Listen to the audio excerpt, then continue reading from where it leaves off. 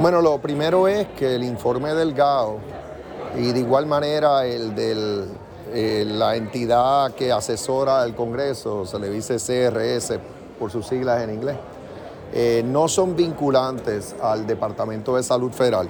Es el Departamento de Salud Federal el que tiene la mayor credibilidad y autoridad para interpretar sus propios estatutos, incluyendo el de Medicaid.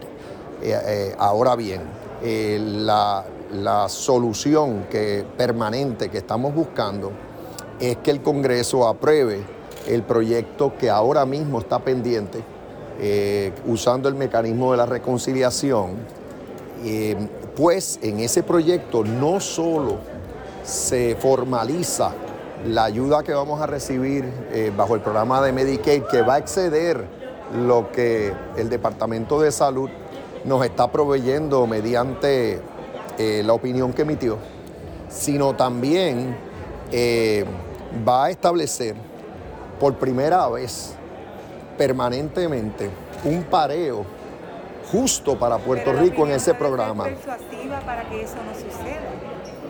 No, básicamente el proyecto ya incluye, la opinión no tiene absolutamente nada que ver con el proyecto, me explico.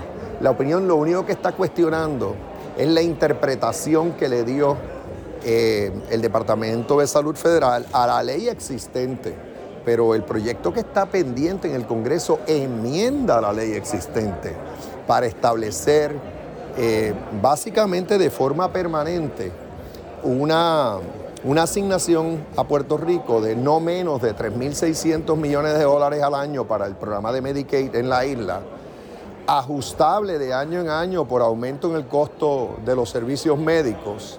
Y por otro lado, establece también de forma permanente un pareo que es el mismo que recibiríamos si nos tratan como un Estado. Es decir, después del primer año ya nos van a estar, el gobierno federal va a estar pagando 83 centavos de cada dólar que se gaste en el programa de Medicaid.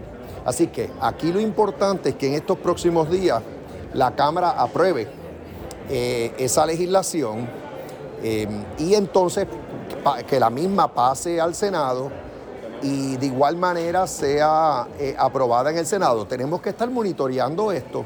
En lo que eso sucede, pues todavía contamos con la interpretación del Departamento de Salud Federal y porque es la que rige. Parece darle la razón la situación a la Junta, que decía que con ese dinero no se podía contar hasta que ya fuera formal, mientras que muchas de las medidas que el gobierno está contemplando de presupuesto para el próximo año, el resto del plan fiscal, contempla. Bueno, déjame ser bien preciso.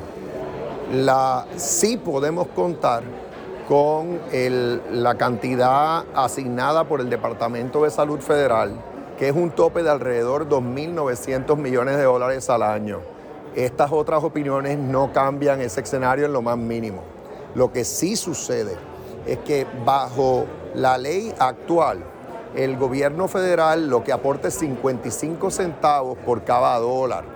Y es importante que eso se cambie para que sea, como propone ahora mismo el proyecto pendiente en la Cámara y el Senado Federal, inicialmente 76 centavos por cada dólar por el primer año y luego 83 centavos por cada dólar. Yo sé que esto es difícil de entender, pero le puedo garantizar al pueblo de Puerto Rico que el gobierno de Puerto Rico va a tener una cantidad significativamente mayor de la que la Junta incluyó en el plan fiscal para atender las necesidades de nuestra población médico indigente, es decir, los que cualifican para el programa de Medicaid.